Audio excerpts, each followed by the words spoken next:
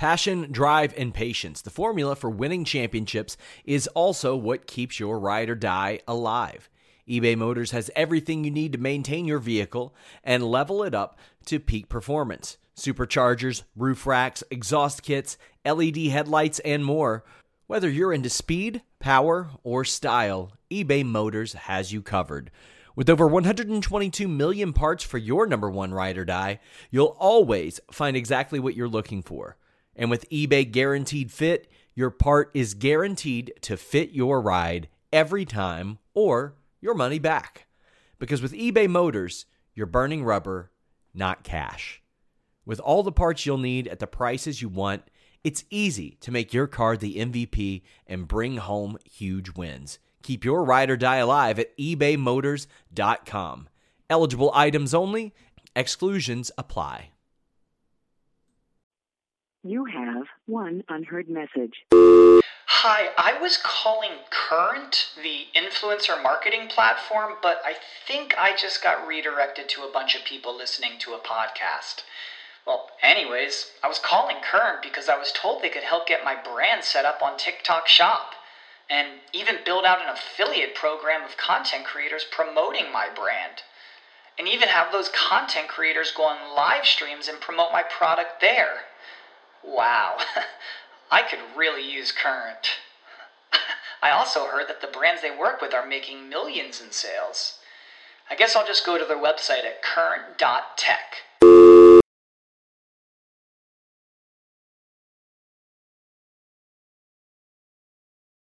It's The List and your boy with Jimmy Van and Sean Ross Sapp. All right, you guys alive? What's up, you guys? Sean Ross Sapp, managing editor of Fightful.com here. It is Wednesday, November 8th. Listen, you boy, number 45. Not only am I the several $1,000 man, as you all saw on our Halloween edition of the SmackDown Live post-show podcast, I am now the 280 character man. Twitter finally gave me my 280 characters, Jimmy. Me too. Really? Yeah. Are you ever going to use that many? I don't. So usually when I do the little listen your boy plug, I'm usually pretty close to running out. Today, I was gonna say it'll probably help in that regard. Yeah, no issue today at all. No issue today. I like that. How do you like Macho Man Virgil? I do like it. I thought that was apropos because they had the feud for so long with DiBiase, so so it's good. It strangely fits. It does. Yeah. It does. I was going to put the Rock mask on there first, but then I thought people might actually think that is Virgil, like a lighter Virgil. So I went with Savage, and it like does. What that you Sammy Sosa'd Virgil or something? And I've seen the pictures of that. Yeah, that's pretty fucked. Yeah, it is. So how you doing today, man? We have a lot to talk about today. Yeah, we do. Silly me, as I've mentioned several times on the show, last week the volume of news was almost or on par with WrestleMania level because of everything that was going on. Right. Silly me thought that would slow down Monday and Tuesday. Yeah. Oh, no, it didn't. I got to ask, maybe the people in the chat can answer, are you as pixelated on the live stream right now as you are on my monitor? He probably is. Because on my monitor, you're really pixelated, man. Yeah. It's like a NES 1985. That sounds awesome. Yeah. You've got that nice amber glow to you, too, because of the lighting. He does. Yeah. And the hair, man, you got the... it's almost like Undertaker 1990 right now. Almost. It's out of control right now. I'm thinking more like 04 because it wasn't grown out. Oh, the yet Terry when he Funk came one? back. Okay, yeah. When everybody said he looked like Terry Funk stretched out? Yeah. Yeah, a little bit. So I want to start today by giving, sending my condolences to the family of Roy Halladay. Yeah, man. I am not a big baseball guy, but because he played for the Jays for like 12 years, of course I knew who Doc Halladay was. We're doing this on November 8th. He passed yesterday, November 7th, in a plane crash off the coast of Florida. Apparently he was hot dogging. I saw some video on TMZ, and apparently he was hot dogging in the plane and lost control and crashed, and it's unfortunate, man. He's one of these guys that you don't hear anything negative about. Everybody liked him, you know? Well, he no-hit, I think he pitched a perfect game against my Cincinnati Reds in the playoffs, and I couldn't even hate him for it like I wanted to. It was our first time being to the playoffs in 15 years, and he just pitched a masterful game, and I've always had a soft spot for the Blue Jays, and he was a Blue Jays great. He was. I keep saying, man, it is tragic that he's not going to be there for his own Hall of Fame induction. It's true. It's sad. Yeah, first ballot too, I'm sure. I also want to give a shout out to George St. Pierre, because I got to say, man, and again, people that aren't MMA fans, I think will appreciate this.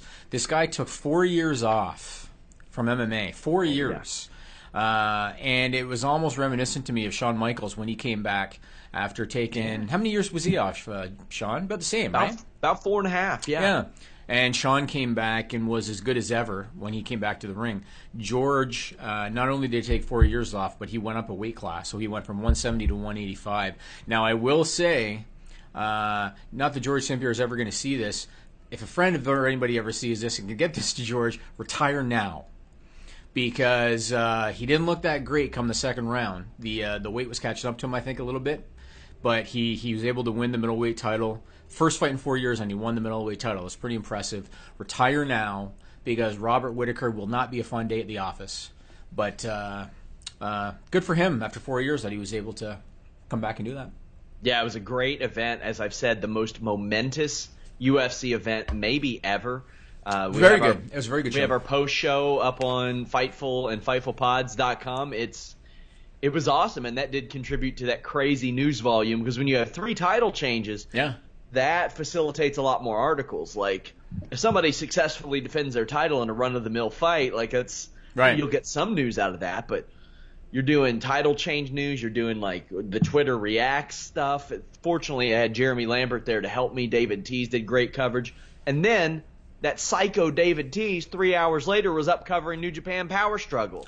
So awesome. Shout-outs to him for that, too. And Brian Rose, you've heard me mention on the podcast sometimes that West Coast delay can be a bit of a hurdle. It definitely helps New Japan nights when I don't have to stay up super late, and PWG nights, stuff like that. So lots of cool stuff at Fightful this weekend especially. And, man, we got another big weekend next weekend. Not this one. I mean, still UFC Norfolk, but loaded next weekend with like UFC and NXT, Ring of Honor's running shows. WWE's got Survivor Series. It doesn't end.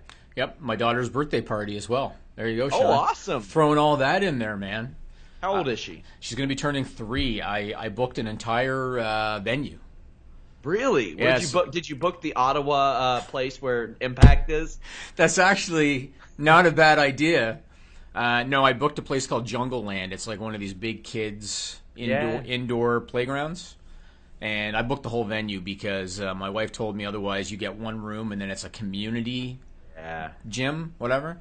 I don't want a community gym. I want just my kid to have her fun there. So a place that I taught kickboxing at would do that. They would you could rent out the entire activities center, or you could rent out the one room, and then it was a community thing. Right. Well, I had a kickboxing class in the middle of a kid's birthday party, and it was a nightmare. Oh, yeah. Especially with how great you were with kids, too. How many did you call Playboy that day?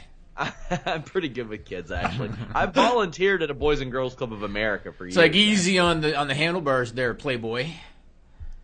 So, will there be more people at your child's birthday than at the Impact tapings? Oh, it'll be close.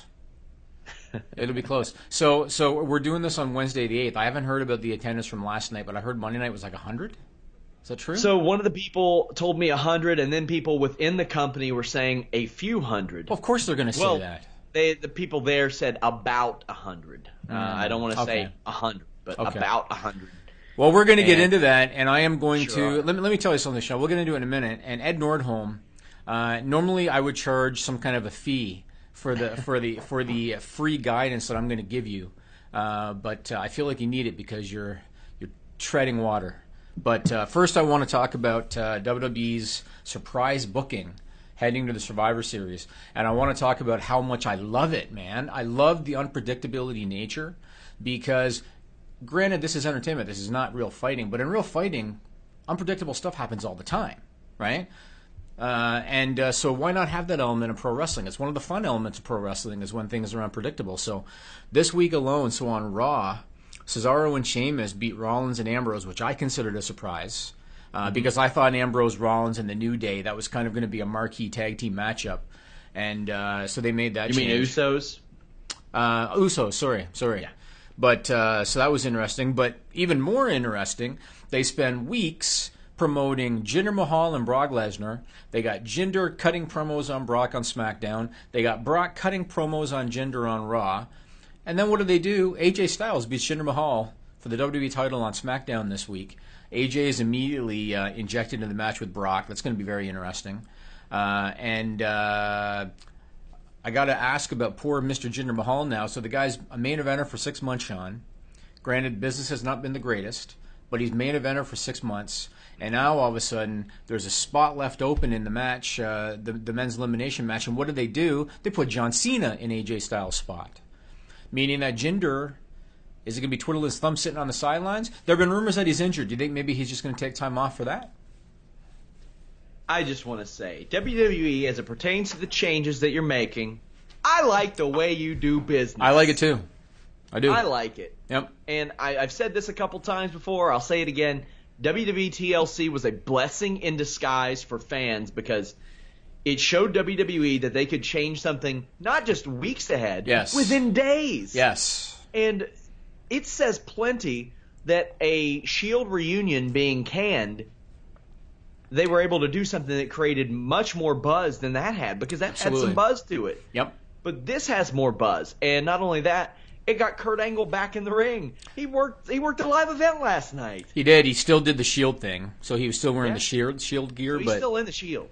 Yeah, he's still in the Shield. At this point, Team Raw should have just been Rollins, Ambrose, Reigns, Triple H, and Kurt Angle. Right. Well, or Renee Young, the Shield, the new Shield. Do you remember when years ago Hacksaw Jim Duggan was the captain of a team and all the poor guys had to carry around 2x4s? I also remember when he joined Team Canada. Oh, back in WCW, yeah. Yeah. Oh, he hated that. Trust me, I talked to him about that. But they made him shave the beard. Remember that? I do remember that. He hated that. But anyway, there was a year that Hacksaw, I remember Bret Hart was one of them. Everybody had to carry 2x4s on their shoulder. And so maybe the Shield thing's not a bad idea. But I love the unpredictable booking that they're doing. I'm curious what's going to happen with the Raw men's team, because they announced Jason Jordan is going to be the fifth guy in that match. But Roman Reigns now is confirmed to be on Raw on Monday in Atlanta. So there's still time, I guess, for an injury angle or something if they want to get Roman into the match. But I love all the unpredictability. I love it. Right now, as of this moment, there is no Seth Rollins, Roman Reigns, Dean Ambrose, Bray Wyatt, Sami Zayn, Kevin Owens, Jinder Mahal, or New Day right on the show. Even though the New Day have been the catalyst for the Under Siege stuff.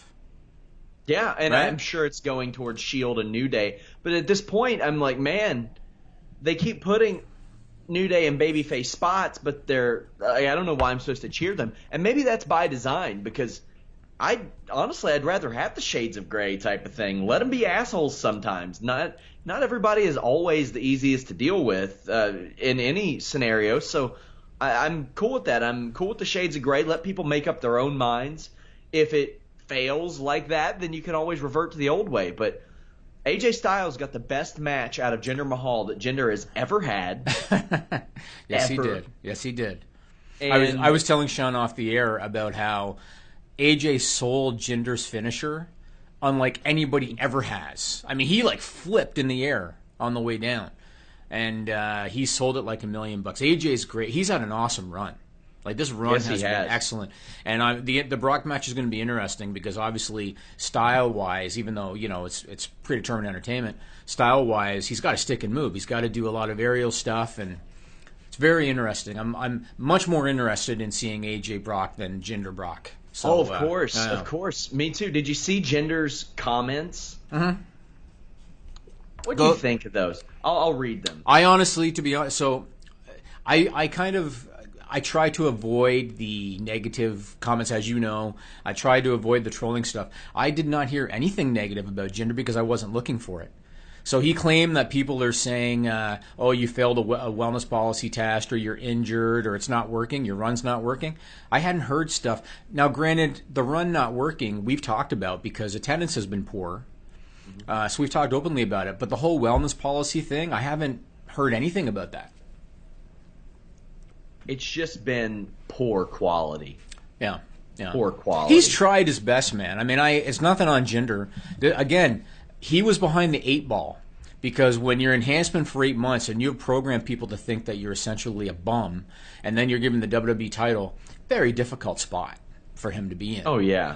And I think he did his best with what he was given, because it was just a very difficult thing for him to have to do. But I know I applaud the decision to change the title the way they did, especially again after they've spent now 2 weeks promoting the Brock match with Jinder, having them cut promos on their shows, and then they do that. I like it. It's good. I do too. They made a switch. It was the right thing to do. Mm-hmm.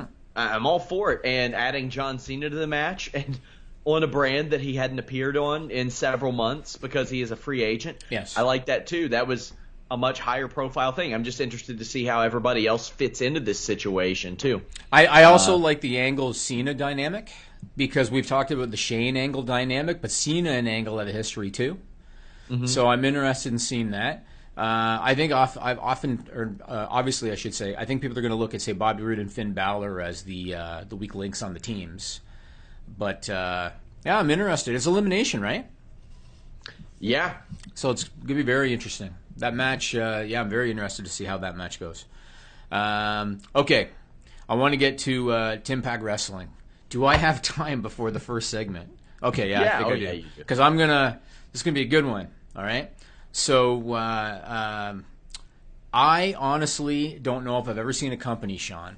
I've been in business now. I've had my own company for 7 years, and I've been in the business world for 20 years. I don't know if I've ever seen a company, wrestling or otherwise, that has made this many bad decisions in an 11-month period, Sean. Right?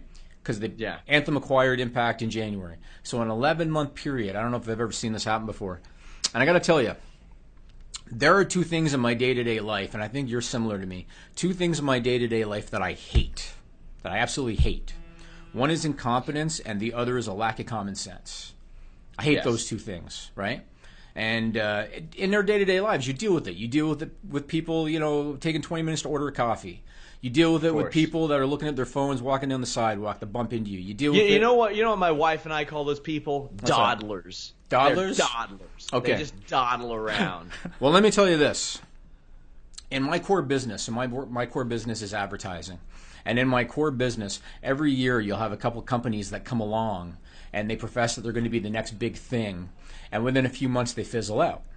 And I think that the reason for that is I think that there are some guys that they find this business, they fall in love with the idea of being in the business, and they fall in love with the idea of going to a trade show and popping bottles at an industry party and whining and dining clients and all that. But they fail to recognize this is a business, and there are checks and balances to this business. And if you don't know how to run a business, you're not going to survive. I can't help but think that the core root of Anthem's issues, all of them, and there have been a lot of them, right? I can't help but think that the core root of their issues with Impact Wrestling is that they fell in love with the notion of running a wrestling company, right? And they fell in love with the notion of creating their own content for the Fight Network, when they just had a complete lack of business sense when it comes to pro wrestling. And that's really what I think it comes down to, is they just had a complete lack of business sense. You can't book wrestlers, book a venue, get a ring, and all of a sudden, I'm a wrestling promotion. I'm a successful wrestling promotion, right? It doesn't work like that. And talking about this week's TV tapings in Ottawa, Canada, right?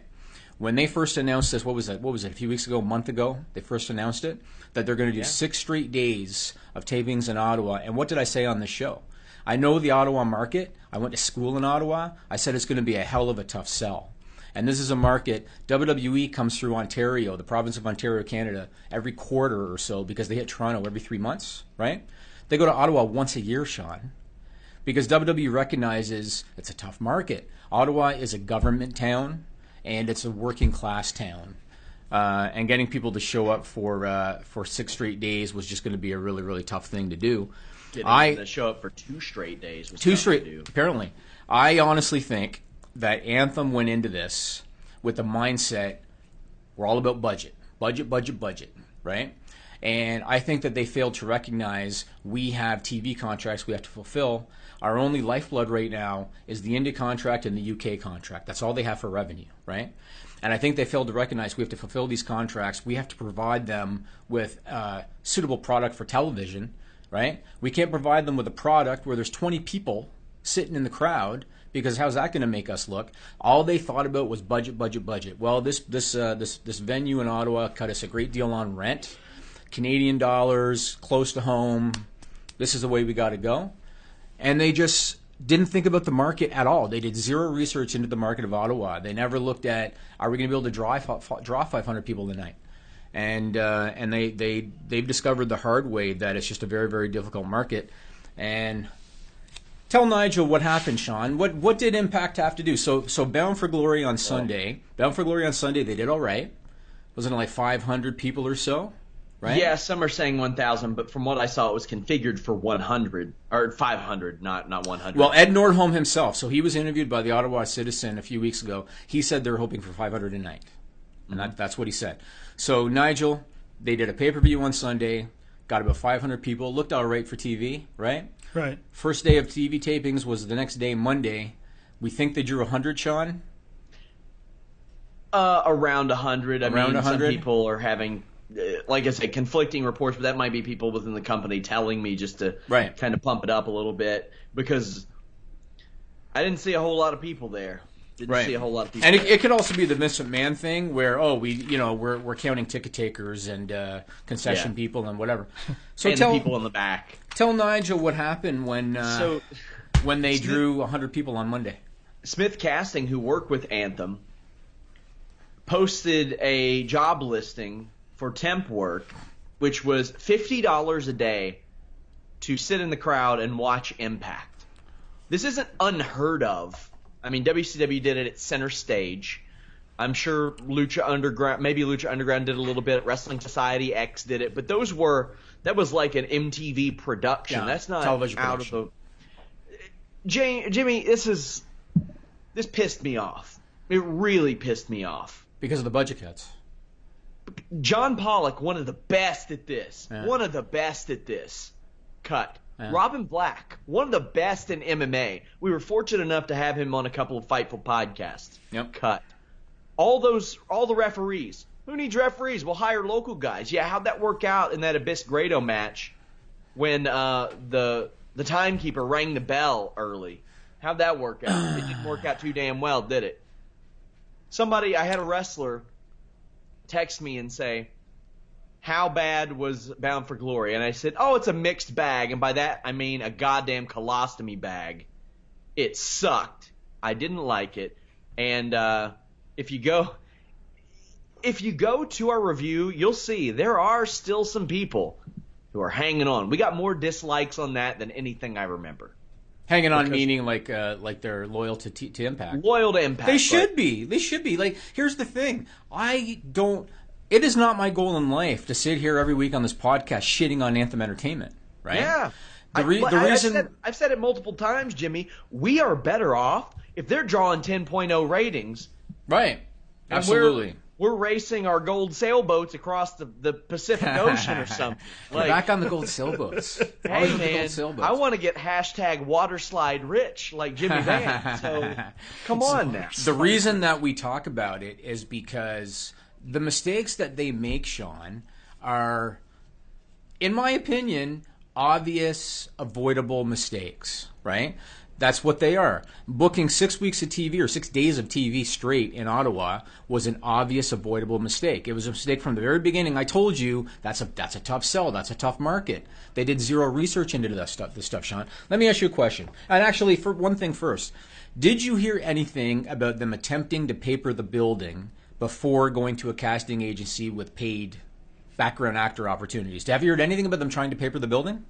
No, I haven't. So then my first question is, why wouldn't they go that route first? I mean, maybe they did. I haven't heard that, though. I didn't hear anything like that. So one of our listeners, Mark, who's in Ottawa, and I talked to him on Twitter a bit. He said that he bought tickets off Kijiji, which is kind of like a Canadian Craigslist. Mm-hmm. And I'd like him to tell us, were there any opportunities to get tickets for free?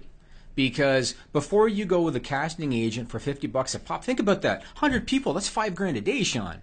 Yeah. $5,000 a day for 100 people. Why not try to pay for it for free first? Did they make any attempt? Did they have somebody on the street offering a pair of tickets to people? Save yourself. Because isn't it mind-blowing that the whole point from what we heard of picking that venue in that town was budgeting? They got a great deal on the venue. They wanted Canadian dollars because that makes sense with the U.S. dollar. But isn't it mind-blowing again? And how often do I use the term mind-blowing with Anthem? That they picked that venue for 6 days because of budgeting, and now they're left paying potentially $5,000 or more a day to get people in the seats. So I want to know if they papered it. Isn't it funny that probably the best promoter of this company over the last 5 years has been Billy Corgan? That's crazy. Yeah, maybe. Who else? Who else, Jimmy? You got Aerolux, you got Dixie Carter, and you got Anthem. I honestly think Bischoff could have done okay if he hadn't have had Hogan in his ear so much. That's the Achilles heel of Eric Bischoff. They lost so much money, man. They did, but a lot of it was Hogan in his ear. The product looked really good. Like, the show looked really slick and really awesome, and I liked it. Like, I mean, 2010, when Hogan and Bischoff took over, and I remember particularly against all odds, and it looked like Mr. Kennedy was or Mr. Anderson at the time was just gonna run the gambit and be the win this tournament, and Elijah Burke was this emerging babyface there, and he beat him. And I was like, wow, that's cool. This is really cool. I like the direction it's going. And there were some interesting storylines and a lot of people coming in and out, which Nasty Boys, Bubba the Love Sponge, not so hot. All Hogan's Sean Morley. Guys. Yeah, they brought in Sean Morley, who is still a good wrestler, but there were good and bad, but I think they blew so much money, I can't put them up there. Well, I think, again, he was listening to Hogan, because I've seen a lot of interviews with Bischoff. Not that I want to go off on a tangent here, but I've seen a lot of interviews with Bischoff where he readily admitted that he made mistakes by listening to Hogan a lot and bringing in guys that Hogan wanted and doing things Hogan wanted to do and all that. Okay, let me ask you this question, Sean. Let's say that you were a wrestler on the Impact roster, okay? And let's say that you were given two options for a week of TV tapings, okay? You were given two options. Option number one, you're going to work 6 straight days in the same town, the same venue. You don't have to drive and put a bunch of miles on a car. You don't have to go, hotel to hotel, bed to bed. You can be in the same hotel every night. But you're going to have maybe a small audience, maybe no audience, maybe a paid audience that's paid to be there. That's option one, okay? Option two, you're going to work 6 days in 6 different towns, 6 different venues, 6 different hotels. You got to do a little bit of driving from hotel to hotel, venue to venue, but you're going to have a bigger crowd every night, you're going to have a hotter crowd every night, and you're going to have a crowd that probably paid to be there every night. If you're a wrestler on the Impact roster, what one of those would you choose? Whatever got me out of Impact Wrestling. You have to remember, a lot of these guys, they still strive to be great in Impact because maybe there are no opportunities for them in WWE. Maybe there are no opportunities for them in NXT. Maybe there are no opportunities for them in Ring of Honor. They're still looking at this as their opportunity. That's very true. That's very true. So let me say this. When this is all done, you can take this little clip, Sean. You can pull it out of this podcast. You can put it up as a separate clip. Tweet it to Ed Nordholm from Impact Wrestling. I'm going to tweet it to Ed Nordholm from Impact Wrestling because I'm going to do him a favor, all right? And I was joking to you about this. Normally I charge management fees to do this kind of shit. I'm going to give him a little bit of guidance for free, all right? Now, once these tapings this week are in the can, Sean, because how many weeks worth of TV are they taping this week? A lot. Probably at least a few months. At least a few months. Enough to extend past James Storm's contract, I believe. Okay, so it's possible... It's conceivable that once everything in the can this week airs, maybe they're going to decide to wrap it up. That could happen, right? But if they decide, okay, it's time to go out and do another week of taping, right? And if they decide we're going to do it in Ontario, Canada again because this is our home base and it's the Canadian dollar, which is better for us and all that, right? I'm gonna give a little advice to Ed Nordholm. I'm going to tell him this is how you do it right. Okay? So that number one, you're not looking like a fool paying a casting agency and then having them remove the tweets like they didn't exist. Right? Yeah, and they went private on their Twitter too. Right. So that's number one. You don't look like a fool for that. Number two, you don't kill morale by cutting loose everybody.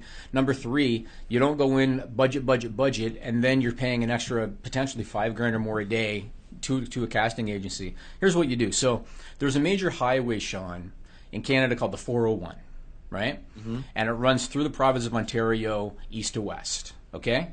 On the east side is where Ottawa is, right? Along the 401. Toronto is kind of sort of central, and then west of Toronto are some big towns you might have heard of like Hamilton and Burlington and London, Ontario, right? So here's what you do. The first thing you do if you're Ed Nordholm, or whoever the hell's handling this for Ed Nordholm, first thing you do is you look at what towns along the 401 in Ontario does WWE hit with regularity. That's number one. Okay. Number two, what towns along that highway have their own local television and their own local radio, so that they'll plug your show and maybe you can bring a guy on for an interview or whatever, right? Yes. That's where I would start. And there's a whole bunch of them, Sean. There's Ottawa, there's Kingston, there's Peterborough, there's Oshawa, there's Hamilton, there's Burlington, there's London, there's Kitchener. All these towns are on the WWE map. All of these towns are only within, Nigel, an hour's drive from one to the next. Yeah, pretty much. They're not that far apart, right? And all these towns. You all took dog sleds everywhere up there. Okay, you've been here now, so you can't be ignorant anymore, Sean. Because you've been here now. I've been to Ottawa. Well, okay, fine. You'll fly me up for your kid's birthday party. It's not running at the Aberdeen Pavilion. Admittedly, it's not Toronto. You know what? My rental probably wasn't too far off from whatever deal they got. Yeah, I bet you. Well, before the casting call. So here's what you do. Because these towns are not Toronto, your costs are not going to be that much greater than they would be as they are in Ottawa. Right? And Nigel, you can attest for this. If you're getting a hotel in Peterborough, if you're getting a hotel in Hamilton, it's no different than Ottawa, really. No, right? not really. It's minimal, right? I only stay in 5-star hotels when I'm in. Yes. You're very fortunate. You're very fortunate. Now, I don't know what they do for production. Like, have you heard about what are they doing for production in Ottawa? Are they using a local production crew from Ottawa? Are they using Demora's people from Windsor? Have you heard about that? I have not, but I can ask that. I did ask a few things, and there are a couple guys that are. Okay, so rooming together and things like that. There are some people that have their own rooms, some people that just went and bought their own. So. Yep. Okay, well, I'm sure that they could very easily get a road crew, like a production crew, that would either do the whole week with them, or you get one for the east side from a crew in Ottawa, you get one on the west side from a crew in Toronto, whatever. It's very easy to do, right? I even went so far as to look up rental car costs, Sean. You can get a decent SUV through Enterprise for $80 Canadian a day. Wow. Almost the price of a casting call getting an ass in the seat for one night, right? Yeah. So this is what you do, Mr. Ed Nordholm, if you decide that you want to do a thing again. It's not like you can only put one guy in that SUV. Exactly, right? You can put 4 or 5 in there, send them to the town every... Exactly. So this is what you do, Mr. Ed Nordholm. This is what you do. You start your week in Ottawa, just like you did, right? You fly everybody into Ottawa. You do a show in Ottawa. Then you work your way west. Whether you're doing Kingston, whether you're doing Peterborough, whether you're doing Oshawa, whether you're doing Hamilton, London, Kitchener, all these towns that WWE hits, all these towns that have TV, all these towns that are big enough that you're going to be able to find a venue with 1,000 capacity, and you're probably going to be able to get at least a few hundred a night paid in these places, right? At the end of the week, you fly them home from Toronto. Your costs are going to be about the same as what they were. You're going to have better crowds. You're going to have different venues. You're going to have higher morale. And I honestly believe, Sean, that, again, the reason that they picked Ottawa for the whole week, aside from the fact that they were looking at budgets, they picked Ottawa for the whole week because they were lazy. They picked Ottawa for the whole week because it was a lot less effort to pick one venue and one hotel and book the whole week out as opposed to having to locate 6 different venues and 6 different hotels and all that. That's why they picked Ottawa. They were lazy. They didn't want to put in the effort. They didn't want to put in the work. And now they're left in the situation that they're in. So if you want to go back and do it again, do it right. That's how you do it. You're welcome. I should send you a bill, but I'm not going to do it. But I just don't fuck it up. You know what I mean? I want people to have jobs, Sean. I don't want Impact to close down. I know a lot of the guys are disenchanted now and stuff like that, but let me tell you, there are still a lot of guys on that roster that want it to work and they want to be there. Oh yeah. Right? So that's what you do. You're welcome. I haven't seen James Storm look as motivated in a very long time. He looks like he wants to be top guy in the world. And his contract's about up. And NXT didn't go the way he hoped it would. I mean, that's just how it is. I saw the picture of EC3 that I think you posted, and he looked like he wanted to be in a different time zone, right? But the difference between EC3 and a lot of other guys is that there will be interest in EC3, right? But very much like when WCW went out of business, a lot of those guys aren't going to have another option. And that's just how it is. right? And to the referee thing for a minute, because you mentioned this. So prior to Bound for Glory, it was announced that Brian Stifler, Earl Hebner, and Brian Hebner were all parted ways with the company. I actually did not have a big issue with that. The reason I didn't have a big issue with that, aside from maybe using Earl, because Earl's got a little bit of name recognition, I didn't have a big issue with that because the referees at the end of the day don't draw. Sure. And if you can bring in a guy from Ottawa, there are wrestling promotions that work Ottawa, right?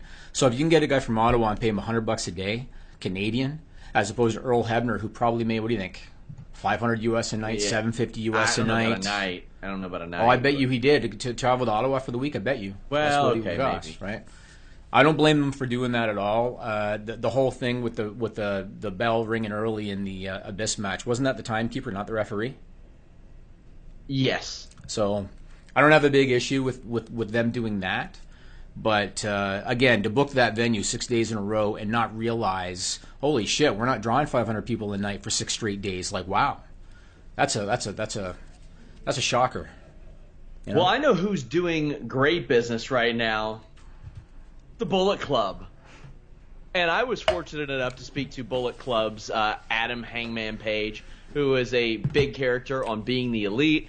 He's talked to me a little bit about the upcoming Ring of Honor dates and the Bullet Club invasion, as well as Jimmy Jacobs, who just debuted on Impact Wrestling recently. So check it out, my friends. So your buddy, well, former buddy, maybe current buddy again, Jimmy Jacobs, he's kind of reemerged on the scene in part due to that situation. I love the integration of that. I spoke with Ian Riccaboni a couple of weeks ago, and he talked about how important the integrating Being the Elite storylines has been and how you all just weave everything in and out. This was, you all kind of double dipped there. You were able to capitalize off of a newsworthy situation that you guys created in the first place, put something on pay-per-view in Jimmy Jacobs showing up, then run it on Being the Elite as well. How far before that do you all find out, like, okay, we're going to put Jimmy Jacobs on all this after all that's happened? Yeah, it's pretty fly-by-night type of stuff. We usually don't have much of a plan until the day of, you know what I mean? I'm not sure at what point someone pulled strings somewhere to get Jimmy Jacobs to the building. But once he's there, you know, that day, that afternoon of the pay-per-view, we didn't know exactly what we were going to do, but he's here. You know, we're figuring out that the day of. So, you know, that was my suggestion to, you know, have, you know, we're going to take a selfie at the end of we had done, you know, a 4-day tour there. We're going to take a selfie at the end, and nobody had a camera, and Jimmy be the guy to do it, which was perfectly fitting. But yeah, all that kind of stuff has been real fly by night, and we're really glad to, you know, have Jimmy there and do something with him because I think he's at different parts of our career has always been a great friend to all of us. You know, I worked with him when I kind of, you know, my first few years in Ring of Honor in the decade. He's a creative genius, and he helped me through, you know, a lot getting started there in Ring of Honor. So we're glad to have him. And from a character perspective, do you think Hangman Page would rather be side by side with Jimmy Jacobs or across the ring from him? Because you've been plenty. Like I remember Glory by Honor, and you worked against him and Whitmer at a set of TV tapings, and even on the, I think, 13th anniversary show, you all tagged together. Right. I would revel in either. You know what I mean? Jimmy is a creative genius. So to work against a creative genius is a challenge, which it helps. But working with one is also a challenge. You know what I mean? But probably I'd say same side of the ring. What was your opinion on how that unfolded, that situation with Jimmy Jacobs in WWE?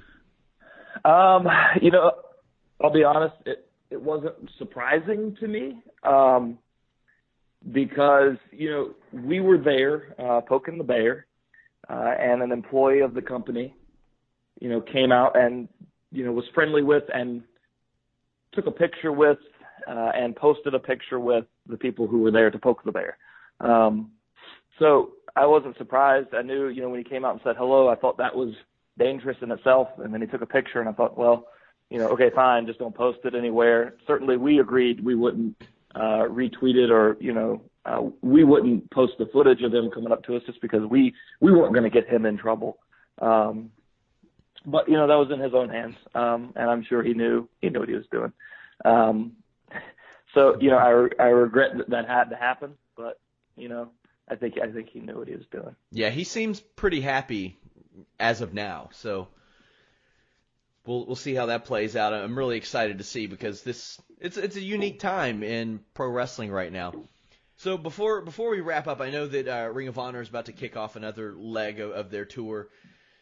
What has the schedule increased for you as it pertains to Ring of Honor as well?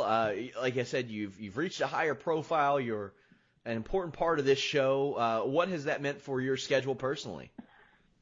Yeah, I want to put over these dates coming up. We've got Florida dates, not this weekend, but the following weekend, and Lakeland and Fort Lauderdale. Those should be awesome. Kenny Omega will be there. We've got Texas dates. I actually won't be at the Texas dates due to a bit of a scheduling conflict, but those should be great. San Antonio in particular should be fantastic. The rest of them as well. I know they're doing Oklahoma, I think, that weekend too. So yes. Check those out. But yeah, the schedule, I don't have the numbers in front of me, and I don't know, but I do know my perception of it. It seems like we're running a lot more, and maybe it's just because in earlier points in my career I wasn't on all of the shows, but now I'm on all of them. And maybe at different points in my career I wasn't as busy on those show days, and now every show day is just a literal from the time I get out of the bed in the morning until if I get to go to sleep until then is just nonstop, just in pandemonium. But it seems like the schedule has picked up a ton. Which is good news for everybody. There's more work. Yeah, you all are in New York on December 15th for Final Battle. Philadelphia the following night for TV taping, so that's going to be, I'm sure, big for you guys. Final Battle always is. Tell people where they can follow you on social media. For sure, yeah. Final Battle, that New York and Philadelphia, that should be great. That's going to wrap up the year for us. We'll be able to be home with our families for Christmas, which is great. And we always thank the fans for supporting us, with Ring of Honor so that we can have a career that allows us, that time at home with our families at Christmas. For social media, I am on Twitter at the Adam Page. I am on Instagram. I don't know the Instagram handle. I'll be honest with you. I haven't used it in a while. I every couple of months just post a random photo of something totally non-related to wrestling, and I'm pretty sure no one believes it's actually my real account. But it's out there somewhere. If you find it, it's really me. I have a website. It's AdamPageWrestling.com. I have some of my own merchandise and stuff on there. And also I have links to my T-shirts on Pro Wrestling Tees, which is ProWrestlingTees.com/AdamPage. And I believe that's all my social particulars. All right, you guys are back. We have more from Hangman Page coming up in the coming weeks, but what do you think it says about that situation that they were like, hey, Jimmy, maybe don't post this, not Jimmy Van, because you're going to post it no matter what. Yeah. But actually somebody on the live chat said Jimmy Van beat the shit out of Hacksaw Jim Duggan for no showing. Okay. I just want your response to that. That's our demographic, Jimmy. I guess. Talking about you as a promoter. As a promoter? Yeah. Oh, Duggan never no-showed. I know. Duggan was on point. He was always good. Ribbing you, Jimmy. Yeah. They're ribbing you. Yeah. You can laugh there. Ha. So I want to say one thing about Adam Page. So I saw this interview, or I listened to this interview, and you made a reference that was it was almost a subtle shot at me. So I want to address it. You talked about the Young Bucks in that interview, and you said the people that don't like the Young Bucks are the ones that don't get it. Oh yeah. And No.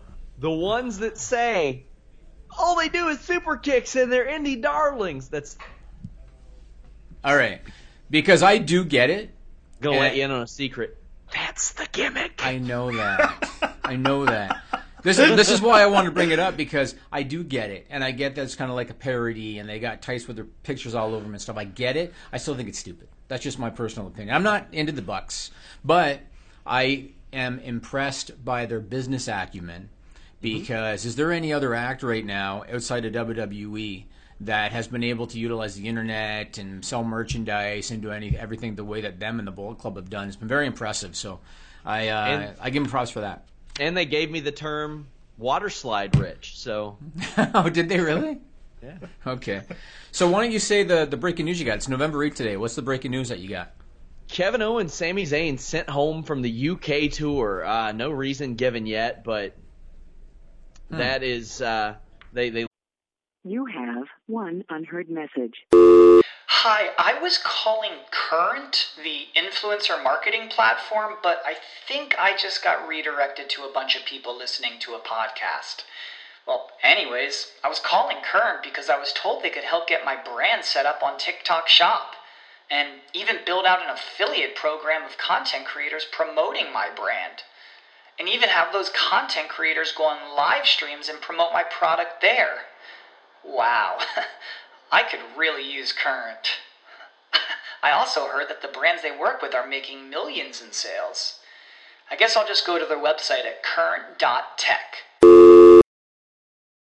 The future is a hefty responsibility and not one that we take lightly. But then taking things lightly has never been what Hefty is about. That's why we've created the Hefty Renew program that turns hard-to-recycle plastics into valuable resources like park benches and building materials. To participate, simply fill up an orange Hefty Renew bag with accepted items, tie it up, and drop it in with your regular recycling. That's it. It's that easy. It's time to rethink recycling with Renew. Particular valued resources may vary by geography. More info available at heftyrenew.com.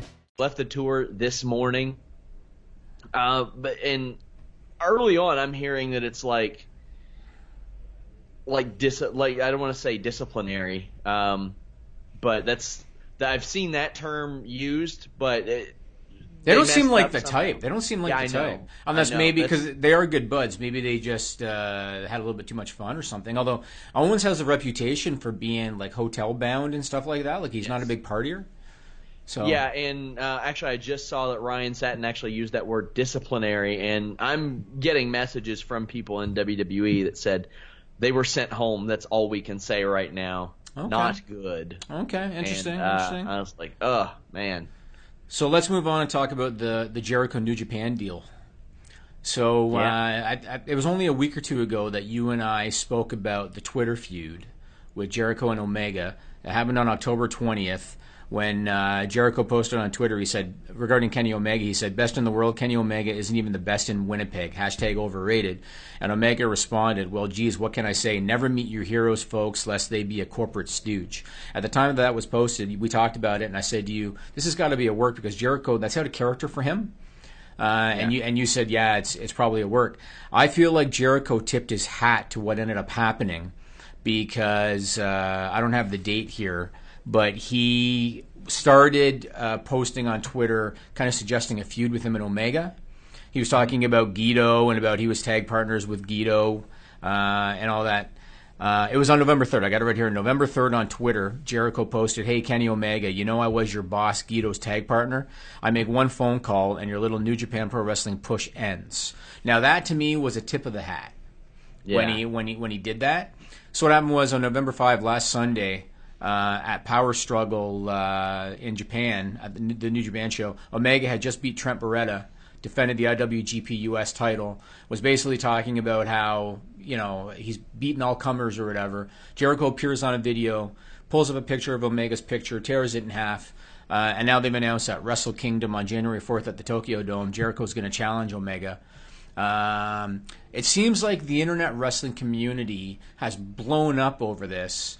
I was joking with Sean about it. It's almost like Andre the Giant came back from the dead. The way that the internet wrestling community is, to me, it's not that big of a deal. Like, it just isn't. Jericho is a free agent. He doesn't have a WWE contract. And I think that people are kidding themselves if they think that he didn't talk to WWE first. I think there's very little chance that he just went ahead and did that and didn't give them a heads up first. So how is this such a massive deal? Good for Jericho, good for Omega, but who cares? They're doing a match. Yeah, boy revealed some details on the Monday Night Raw post show.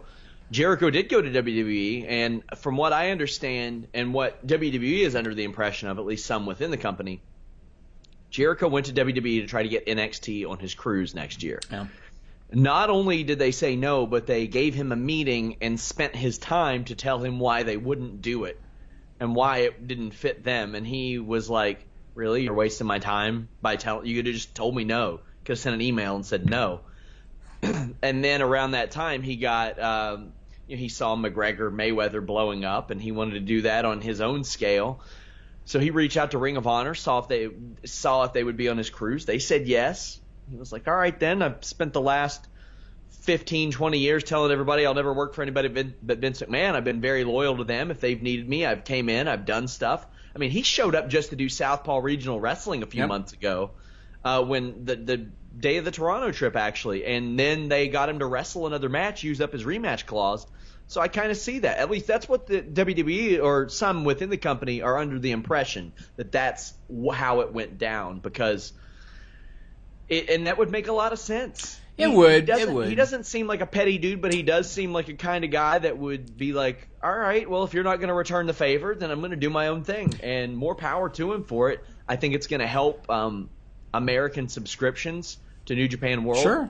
From what I also understand, they're looking for other methods to run this show in America. Right. I get the feeling it ain't going to be with Jeff Jarrett. I was just going to say that. Yeah, probably not Jeff Jarrett. Even though again. It did really well. It did do very well for them.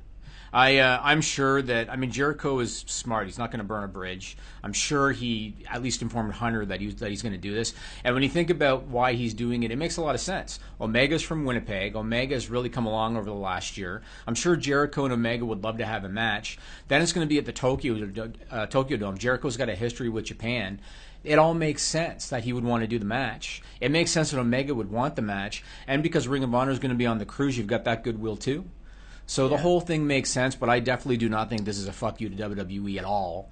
And I've read a lot of comments from people saying, oh my God, look what Jericho did to WWE. I say bullshit on that. He didn't do anything to WWE. No, but some people are acting like he went behind their back and all that. I mean, Jimmy, that's like me saying, it's like somebody saying, look what you did to What Culture when you signed with Fightful, Sean. Like, bro, I ain't been there in a while. I didn't work there. Like, Jericho didn't work there anymore. Just because he's got this little scratch your back, I'll scratch yours type of agreement doesn't mean he can't do his own thing. Yeah. The thing is, like, we were looking at late 2018 of being Daniel Bryan coming back and giving them a shot in the arm.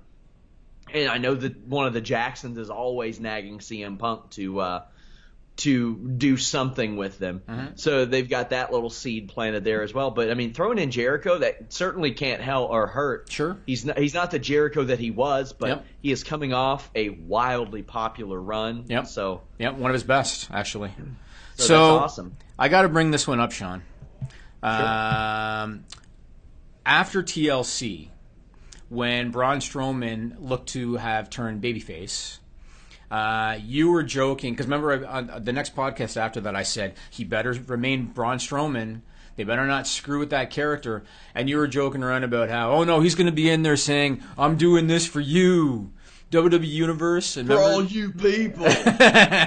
So I got to tell you, Raw on Monday, I saw some subtle changes in Braun Strowman, and I got to tell you, if you put me in a garbage truck. Well, that was actually pretty funny. It was very fun. But did you see when he came out and he stopped on the stage and he did one of these and he looked at the crowd like this, which he's never done before, and then he got in the ring and not only did he do it again, not only did he look at the crowd, but he started nodding like this. And I watched that going, WWE, don't fuck it up. Because he does seem like the kind of guy that would be like, you like me tearing shit up? Well, I'm going to tear some more shit up. Yeah, but you know I think that was a directive for him to go out and look at the crowd and all that, right? So they better not screw that up, man. They've already screwed up Shinsuke Nakamura. They've already screwed up Bayley. Don't screw up Braun Strowman, too. Because the guy got over because of how he is, right? Yeah. So don't be stupid with that. Let's go to stupid news, Nigel.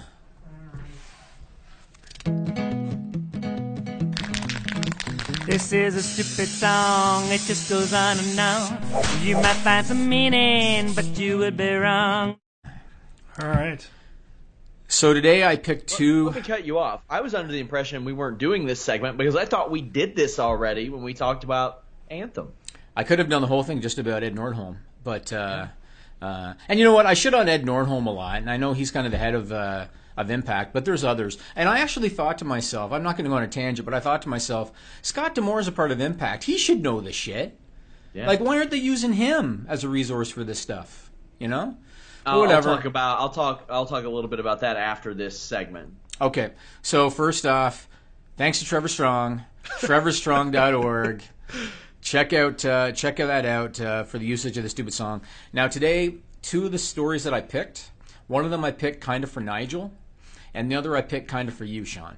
All right. Okay. And this first one that I kind of picked for Nigel, I chose this one because this is an example of bullshit bureaucratic red tape. Yeah? That's an example. And this is why I picked it. And as a father myself, this pissed me off. So it was reported by WTSP 10 News out of Tampa Bay on October 13 that a 2-year-old boy from Atlanta named Anthony Dickerson Jr. was born without kidneys and is in dire need of a transplant. All right? His father is a 100% match, and his father is a willing donor. Okay? That should be the end of the story, right? Yeah. His dad violated probation in September on a charge of possession of a firearm. And so the hospital treating the boy, which is Emory Hospital in Atlanta, Georgia, they decided that they want to wait for the father to be reevaluated by his parole officer 3 months later, because he violated it in September. 3 months is January. The hospital wants to wait to hear from the probation officer after he's reevaluated in January before they'll decide whether or not they're going to let the surgery happen. Okay? This boy needs it badly. He's very ill. It was reported by Fox News on October 29th that he was rushed to hospital at one point with an abdominal infection related to the fact he doesn't have kidneys.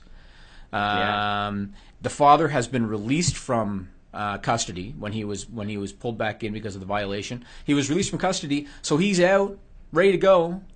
And the hospital's like, no, going to wait until January when you meet again with your parole officer. That is fucking bullshit, Sean. It's bullshit. I just want to say I agree, but there's a reason you're the businessman and I'm the investigative journalist. It ain't tough to see what's going on here. Yeah. The dad was trying to John Q these people. I was thinking that. He had a gun. He was about to run up in a hospital in an ER and say, sons of bitches, give me your kidneys. I was thinking that. Now I'm fortunate that I have 2 healthy children. If one of my children was this kid, I don't even want to think about what I would do because I would probably annihilate a doctor if somebody told me, sorry man, you got to wait till January because I want to see what your parole officer says first. Utter nonsense. And they're penalizing an innocent 2-year-old kid because of this. So we're doing that operation in a hotel bathroom with the tub filled with ice. That's the situation. It'd be happening. Yeah, it would be life or death for the surgeon, Sean. Let me tell you. Oh yeah. So that's the first story. This second one, this is a good one too. Fuck, people are so stupid, Sean. This is why this exists, man. It was reported by Newsweek on November 2nd. The White House is appointing a new advisor to the EPA, which is the Environmental Protection Agency. His name is Robert Fallon. He's an air pollution researcher at the Irvine campus at the University of California. Fallon is expected to argue for less environmental regulation, which is an agenda backed by the administrator of the EPA, a guy by the name of Scott Pruitt. Now, back in 2012, this Robert Fallon was interviewed by something called the AAAS, the American Association for the Advancement of Science. And you know what he told them back in 2012? He said the air is too clean. He said in 2012, and this is a direct quote, modern air is a little too clean for optimum health. He said children need to breathe irritants so that their bodies learn how to ward them off. So, Jimmy, bring on the carbon dioxide, Sean. Bring it on, man. You instructed me to not get too political. But I'm just going to say, that's a slow Tuesday for the White House. That's a slow... You know what I heard on the radio this week? What's that? Linda McMahon, small business supervisor. Yeah. Giving some tips. Yeah, that's been known for a while now. Yeah, of course. Yeah. How about Betsy DeVos? Who's that? Oh, yeah. Exactly. Oh, yeah. Go look her up. Okay. She might resign, though. But you think? Okay, this is not a religious. This is not a political podcast. Oh, look, you've done so many religious-based ones that you've default. So this is not a religious podcast. But I'm not shitting on the religion. I'm shitting on stupid people within the religion. It's different. Hey, man. I'm not going to shit on the president because then you're killing half your audience. So I'm not going to do that, Sean. All right. Number 3, this is reported by the Chicago Sun-Times. I picked this one for you because I know that there are certain stories about certain content that you really appreciate. And so this one's for you. About duty? It was reported, I get close. It was reported by the Chicago Sun-Times on November 2nd that a 19-year-old man named Terrian Pouncey accidentally shot himself in the penis after he cheddar bobbed himself. Nigel, I told you he'd like it. Didn't I say, Nigel? Yep. So he accidentally shot himself in the penis, and it's kind of funny how he went about it. So he decided to hold up a hot dog stand. So he didn't hold up, let's say, a jewelry store or something. He held up a hot dog stand. He held up... Plaxico Burress? What's that? Was it Plaxico Burress? Might as well. He held up... NFL player spent 20 months in jail after he shot himself at a club. Well, this one's... his gun was in his sweatpants. Okay. So this guy held up 2 vendors at gunpoint. They passed him the tip bucket, which contained singles. The tip bucket fell over. Bills went flying. This kid bent over to collect the cash off the ground. He had the gun in his waistband. It shifted and it went off. Shot him in the penis. He's recovering in hospital as of last Thursday, and he faces 2 counts of armed robbery. That is a phenomenon known as cheddar bobbing. Do you know who Cheddar Bob is? I do not. You ever watch the movie 8 Mile? No, I have not seen that movie. It's worth a watch. Eminem's friend in the movie shoots himself in the leg.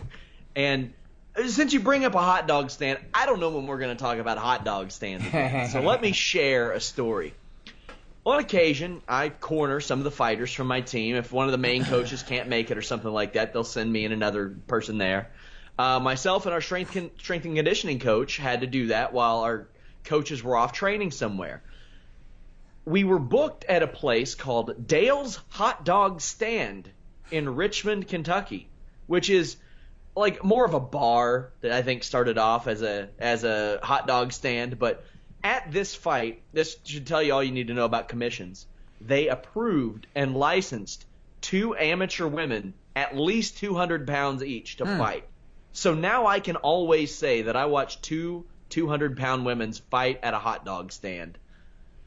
That's the state of state athletic commissions that they approve that type of stuff. There you go. It was terrible. There was a party going on next door. So did you see... Pat Fannin tells me that Dale's hot dog stand burned down. Oh. I'm shocked. You didn't see that coming as part of the story. I didn't. No. Stupid people. You have to look it up. In a sketchy fire, he says. Well, okay. So did you see Ric Flair's 30 for 30 documentary? I did. What'd you think of it? I haven't seen it yet. Yeah. Was it good? It's pretty good. It was an hour and a half. It's tough to do that in an hour and a half, man. I heard it was full of fallacies. I'm sure, yeah, but it wasn't meant for me and you. It was meant for people tuning into ESPN. Yeah. Okay. That's cool. I heard Taker was featured at Out of Character. Is that true? Yeah, looked good. Looked healthy. Looked happy. All his wits about him. He looked really good. I saw a picture of him with Mark Henry hanging out in Texas. Yeah. And Taker's, he looks like Taker. You know what I mean? He was looking all right. So I want to talk about one of my favorite underutilized performers in WWE. One of your favorites, too, because we both have put him over. Rusev. Yeah. All right? It's a shame how he's being underutilized. I will say I'm loving the Rusev Day stuff they're doing right now. But it's pretty clear that they're kind of leading him into the world of enhancement talent. I can't recall the last time he won a match on television. So they're leading him into the world of enhancement talent. He was asked on Twitter this week, will WWE be releasing 2018 calendars that are corrected to show that every day is Rusev Day? And Rusev responded and he said, there will be something released next year, that's for sure. They should. Do you think he's done next year in WWE? I think that's. Oh, I thought you meant the calendar. No, he's a troll, man. No way, he's a troll. You think he is a super troll? You think he's happy with what's going on there? You think he's content with that? He's getting that Total Divas check too, Jimmy. How much do they get for that? They get some good money off that. Define good money. No, water slide money.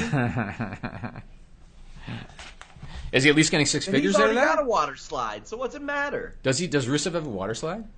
I'm sure he does. Rusev, he is such a... How many times have we heard... If you're Rusev, you've been in the WWE for 3 or 4 years, your wife's getting that check too. Your wife is Lana, you got a water slide at your house. Yeah, his life's got to be pretty good. Water slide. His life's got to be pretty good.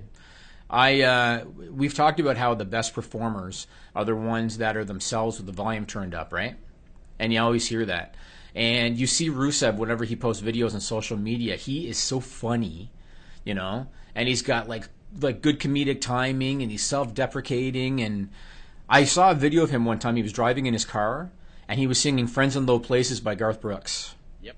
Imagine Rusev, who's legitimately from Bulgaria, in his car singing a country song by Garth Brooks. It was about what you'd expect it to be. I wish they would utilize more of that. At least we're starting to see it with Rusev Day a little bit. But I wish they would utilize more of that personality, because the guy is funny, man. He is. Yeah, he's a gold mine, in my opinion. Yeah. As a babyface or a heel, he's taken off. I like him a lot, and I wish they'd put him back with Lana, because, again, everybody knows they're married. So put them back together. They work better as a pairing. Although, again, Aiden English, it's funny having him singing the jingles and stuff. Have him there, too. Why not? Have him, yeah, you could. So, War Games. I want to know what you think of this, man. So, November 18th, from Houston, NXT TakeOver, live on the WWE Network. They're going to be doing the War Games match. Normally, it's 2 teams of 5. That's what they've done in the past. 2 rings, 1 big cage. This time, it's 3 teams of 3. Sanity is 1 team, Undisputed Era is 1 team, and the Authors of Pain and Roderick Strong is the 3rd team. They announced the rules. They're slightly different than how they used to be before. Do you want to quickly go over them? And I'm curious what you think of the rules compared to how they were back in the day. I'm cool with the pinfall and submission. It was always like that. Well, they had the thing where you had to submit. Oh, wasn't it submit or surrender? Submit or surrender. Right. That I didn't like that. Right. And so it could be a mess. It could be a real mess. And a lot of those matches were. I'm okay with the 3 tags. I was always surprised they never did it in an elimination chamber. I thought that's the way they would make it WWE's. Because even on the video games, they had elimination chamber tag matches it was War Games. That's what it was. Because you would start off with 2 guys, and you would have 4 teammates they would release every so often. Right. And you've got a chamber there. You don't have to deal with some dumbass shark cage. Right. You have a structure. You don't have to deal with 2 rings. It's big enough to fit everybody in there. It's good from a production standpoint because you're familiar with it, especially with the changes they made this year. I love the changes they made to War Games this year. They made it safer for the wrestlers, Elimination and more chamber, you entertaining mean? for the viewers. Elimination chamber. Yeah. I was surprised they didn't do it that way. I think it'll end up being fine. I think that show is going to be awesome, especially for the live viewer who gets Johnny Gargano and Pete Dunne, who I want to talk about in a minute too. But I think that show is going to be a great show, but you have to wonder visually how that will play out for viewers because cage matches can be tricky for crowd reaction.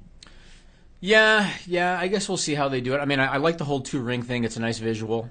I remember back in the day watching the old War Games. It was a little awkward because the guys would have to leave one ropes and then enter another ropes. Yeah. Because there's ropes. And that was a little bit awkward, but it's interesting. Do you remember the old Sid Vicious Irish Whip with Rick Steiner? Do you remember that? Yep. Anybody that hasn't seen the old War Games before, Sid Vicious, he failed to recognize that there was a cameraman like right there. And he had Rick Steiner in the corner, and he's about to Irish whip Rick Steiner across. And before he does, he looks at him and he goes, "Are you ready? Are you good? Okay, let's go." And then he Irish whipped him. And this was in the era before, before the veil was pulled back, right? So I thought that was interesting. The veil? Yeah. You said the veil was pulled back. Whatever. Veil. Who cares? Whatever. Isn't veal like baby cows that you eat? Well, I guess maybe they pulled the cow back, Sean. Damn. In that case. Now, I want to ask you what you think of this. So I believe it's the same night as War Games. Ring of Honor has a show booked in San Antonio, and they had that show booked first. Ring of Honor did, before NXT booked War Games. So NXT kind of stole their thunder a little bit. In an attempt to kind of, I guess, get one back at WWE, Ring of Honor has announced that Stephen Amell, who's the star of Arrow, is going to appear at the Ring of Honor show because him and Cody Rhodes now are buddies ever since they did an angle together in WWE. I thought that was an interesting. I don't think it's going to mean much, but I thought it was an interesting thing that they did where Amell and Cody now are tight enough that he's going to do that outside WWE. San Antonio, getting a nice little wrestling weekend there. That's not bad. And they got the Adam Cole versus Drew McIntyre match with Shawn Michaels reffing it on the NXT show.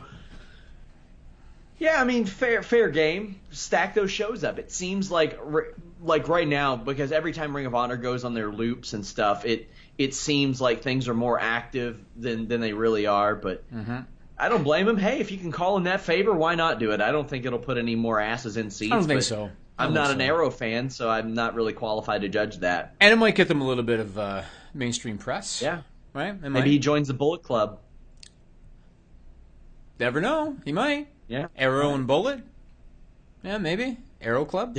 Maybe he starts an Arrow Club. Arrow Club? Oh, man. They could do shirts for that shit. Well, we need to call Sinclair and get...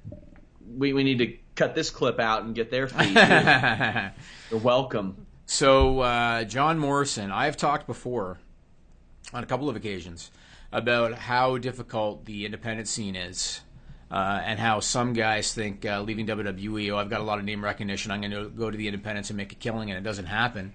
And I've talked about how guys like the Young Bucks are the exception, not the norm, right, outside of WWE. John Morrison was interviewed by ESPN.com on October 18th. I just saw this clip, but he was interviewed by ESPN.com. Now, he left WWE in November of 2011, all right? So 6 years ago. Here's a quote from that ESPN.com interview. He said, "I thought things were going to go much better, much faster. I worked on Boone for 5 years. That was his straight-to-DVD movie that he produced. I tried to find money for it. I couldn't. I ended up selling my house to finance it personally. Lucha didn't start until 2014. Impact I just started with. I feel like I've been busting my ass since I left WWE to create opportunities. There are some things I did that I'm proud of that didn't take off. I've tried to keep in mind throughout this whole journey, instead of taking the path of least resistance, take the path that I'm most passionate about." He's a perfect example of a guy, and granted, I understand it's a different time now, and I understand that if he had have left WWE now, maybe he would have had more luck. Maybe he could have gone to a Ring of Honor or a New Japan or something, but he was not a bottom feeder when he left WWE. He had a pretty decent position. Yeah. And he readily admitted he left WWE in 11, he got Lucha in 14. He had 3 years where he was kind of struggling a little bit, right? There were a lot of people that were like, "Oh, Morrison could be a top guy." I never saw that. I didn't either. I still don't think he has ever connected on promos. No, I agree. I don't think so. I will say this: from what I saw at Bound for Glory on Sunday, he has gotten real good in the ring. He is because I didn't like his work in WWE, but Lucha Underground and Impact Wrestling, he does some really cool stuff. His offense was the highlight of Bound for Glory, in my opinion. You know how he does that jumping, whatever you call it, base jumping, or what the hell he does? Parkour. Okay, I always couldn't understand how they were trying to utilize that to get him over. They would show him backstage jumping off crates and stuff like that, and I would think, how is that getting him over by showing that shit? I just never understood it. It's just what they do. He jumps over stuff. Look, he's doing it backstage. Yeah, it was so too. stupid. It was so stupid. The parkour skills, the educated feet. If anything, the Kofi Rumble spot could have been him. Well, right? They did it with him. They did it with him, but they've done it with Kofi consistently year after year after year. Yeah, but I mean, I think they originally wanted to do it with Morrison, and he didn't stick around. Maybe. Yeah, maybe. Stick around. Yeah. All right. So, there's some other athletic guys in this world. Yeah. They had one about, I don't know, a year ago, maybe about 11 years ago, by the name of Kenny Dykstra. They thought he was going to be something big. It didn't always work out for them, but Kenny Dykstra would also later on in life go on to play football. He would do a lot of different things, but he was pitched this cheerleader gimmick, maybe in part due to his athleticism. Elijah Burke, who I mentioned earlier, turned it down, but I spoke to Kenny Dykstra about being pitched that gimmick and some of the things that they had to do to make an impression with Vince McMahon, including messing with his food, which is a widely known don't do type of thing. Here's my talk with Kenny Dykstra. I'm intrigued at the transition you made from one of the youngest people in WWE to the year of college football you played, where you were maybe one of the older dudes on the field. Oh, yeah, I totally was. I was one of the older guys. I was like 24 years old, which is not bad. I guess that's like what some of these players that have their masters in college go for. So it was a different environment. It was fun. It was just one of those things like, if I have the opportunity right now and I can do this, well, why not? I like to play in the backyard or play pickup games. So why not give it a real approach? I played in high school, so it wasn't so bad.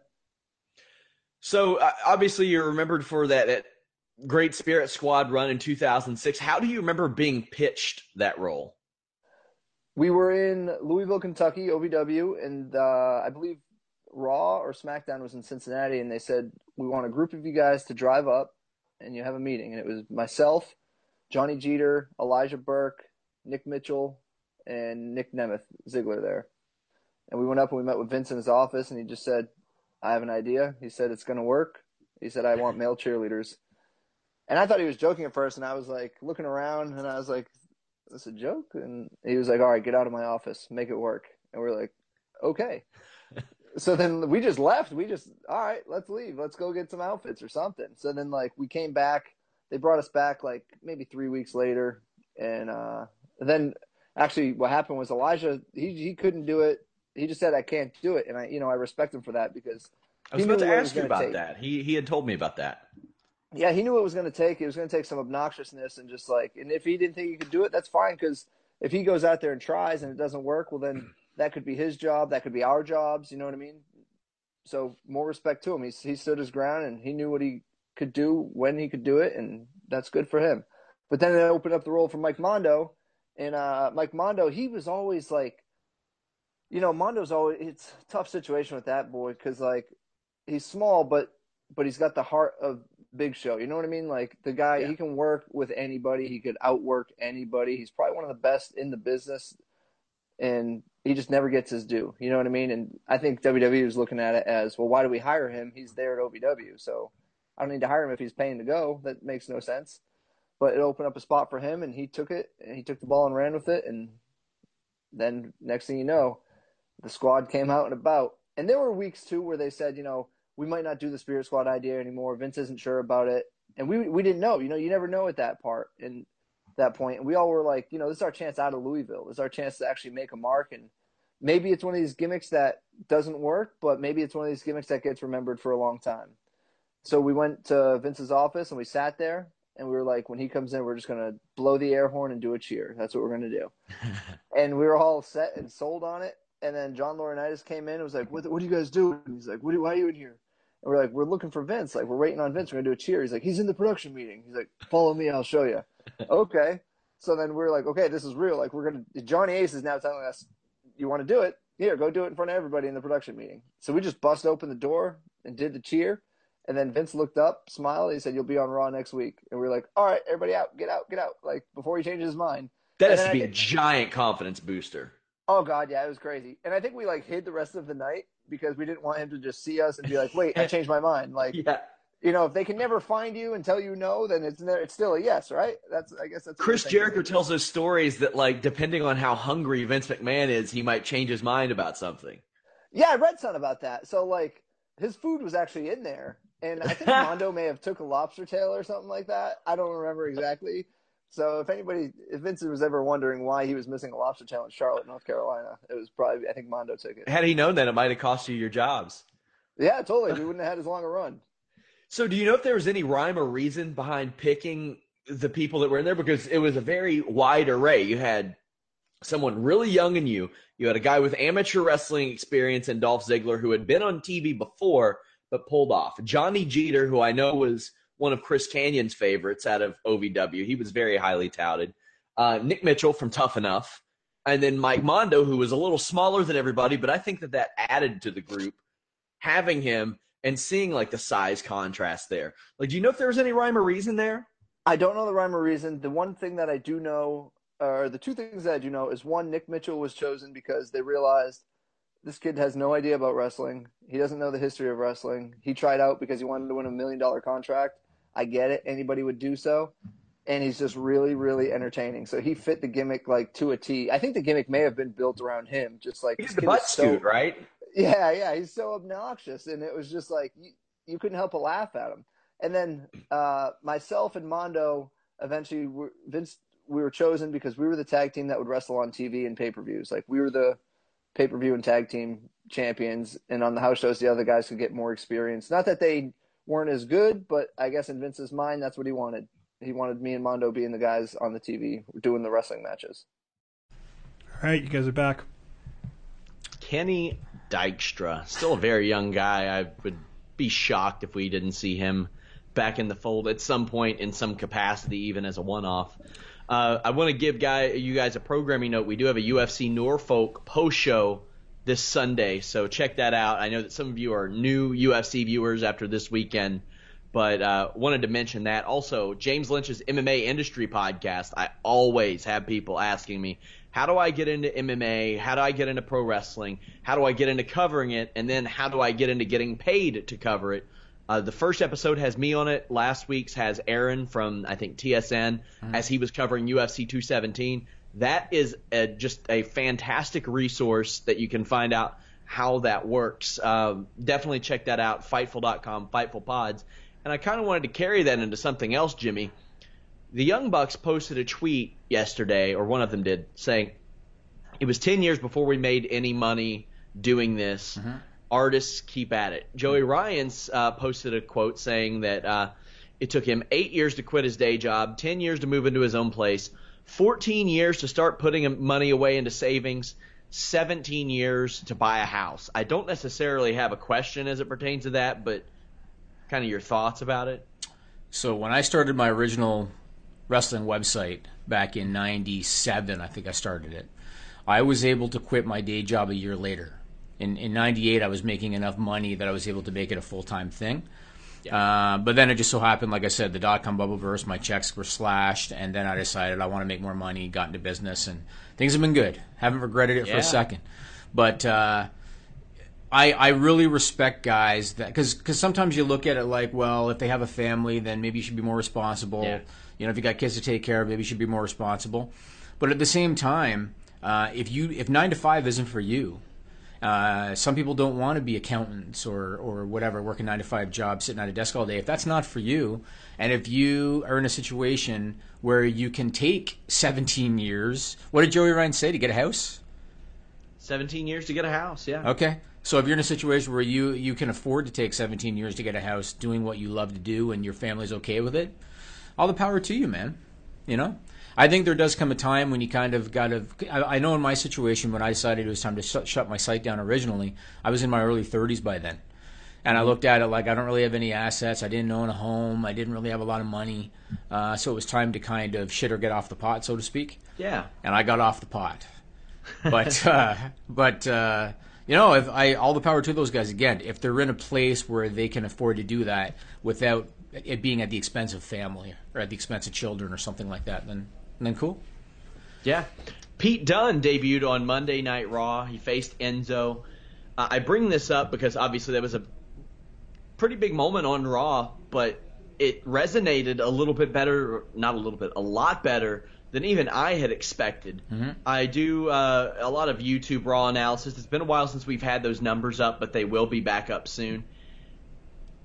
1.175 million views on that show. That is unbelievably high for anything involving a cruiserweight, much less one that has never been exposed nationally or worldwide before to that degree. It trailed only the tag title match and Braun Strowman's segment. That's it.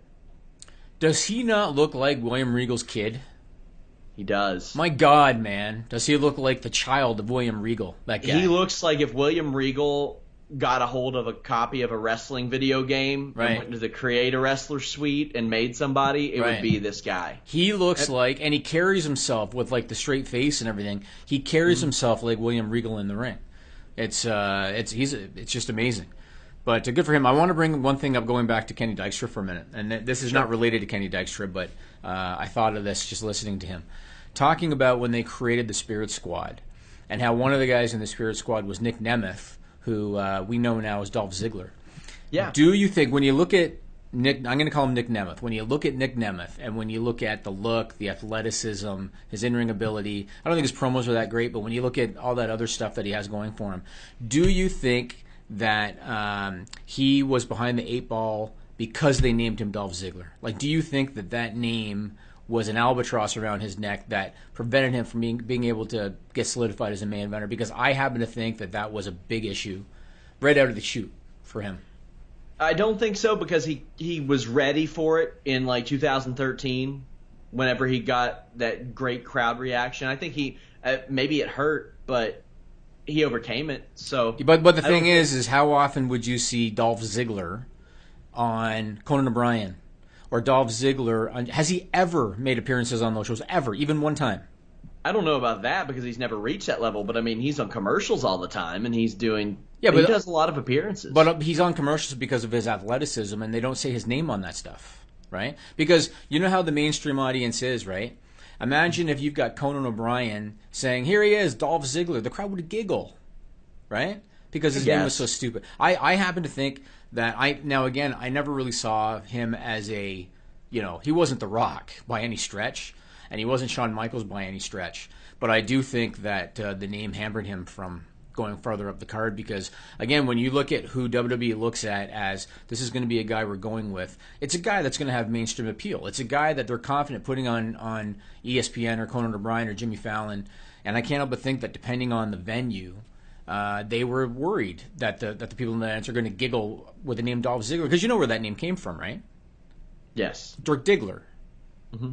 So I feel like he was behind the 8 ball from the very first day with that name. That's just my opinion. Well, it's also the mixture of they like to combine things, and I'm sure the Dolph Lundgren guy had a little bit to do with it. But I think it was his inability or unwillingness to evolve that hurt more than anything, because there were few guys as over as him when he had that briefcase. He was in a program with Cena, and people were all for it. People liked it. Right. And AJ Lee was involved. She was incredibly over. Mm-hmm. And it looked like his overness was going to launch Big E. Like, there were so many moving parts there. Mm-hmm. Like, at that point, John Cena being involved with Dolph Ziggler was because Dolph Ziggler, people cared about him. Right. So they were like, all right, let's match up these two guys that people care about.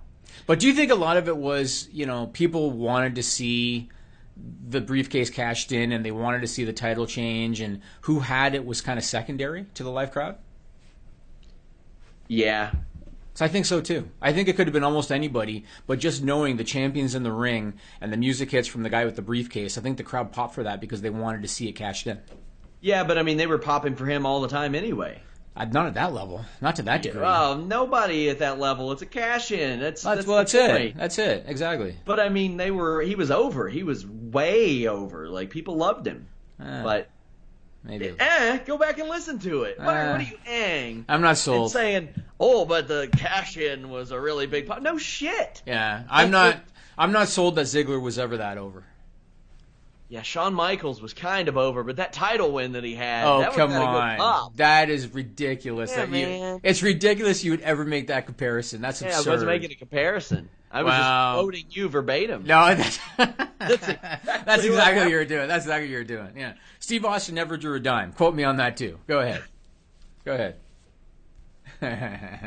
Guys, visit Fightful.com, forum.fightful.com. I want to hear from you guys. At Fightful.com, we have videos, photos, all kinds of stuff. Subscribe to us on YouTube. Leave us a thumbs up. I can't express how much that helps. Share our stories across social media. All that stuff is really neat, too. But follow us at Fightful Online on Twitter. You can also see our individual Twitters at Fightful Wrestle and Fightful MMA. I am at Sean Ross Sapp. Jimmy is at Jimmy Van 74. Jimmy, you have anything else? No, man.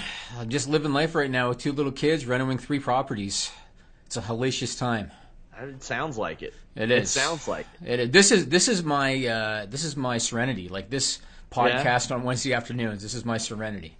To me, this signifies. I don't want to say my weekend because I don't stop working, but I usually expect things like as far as my workload, not as far as news load. It slows down a little bit because I don't have a Wednesday, Thursday, or Friday evening podcast. Right.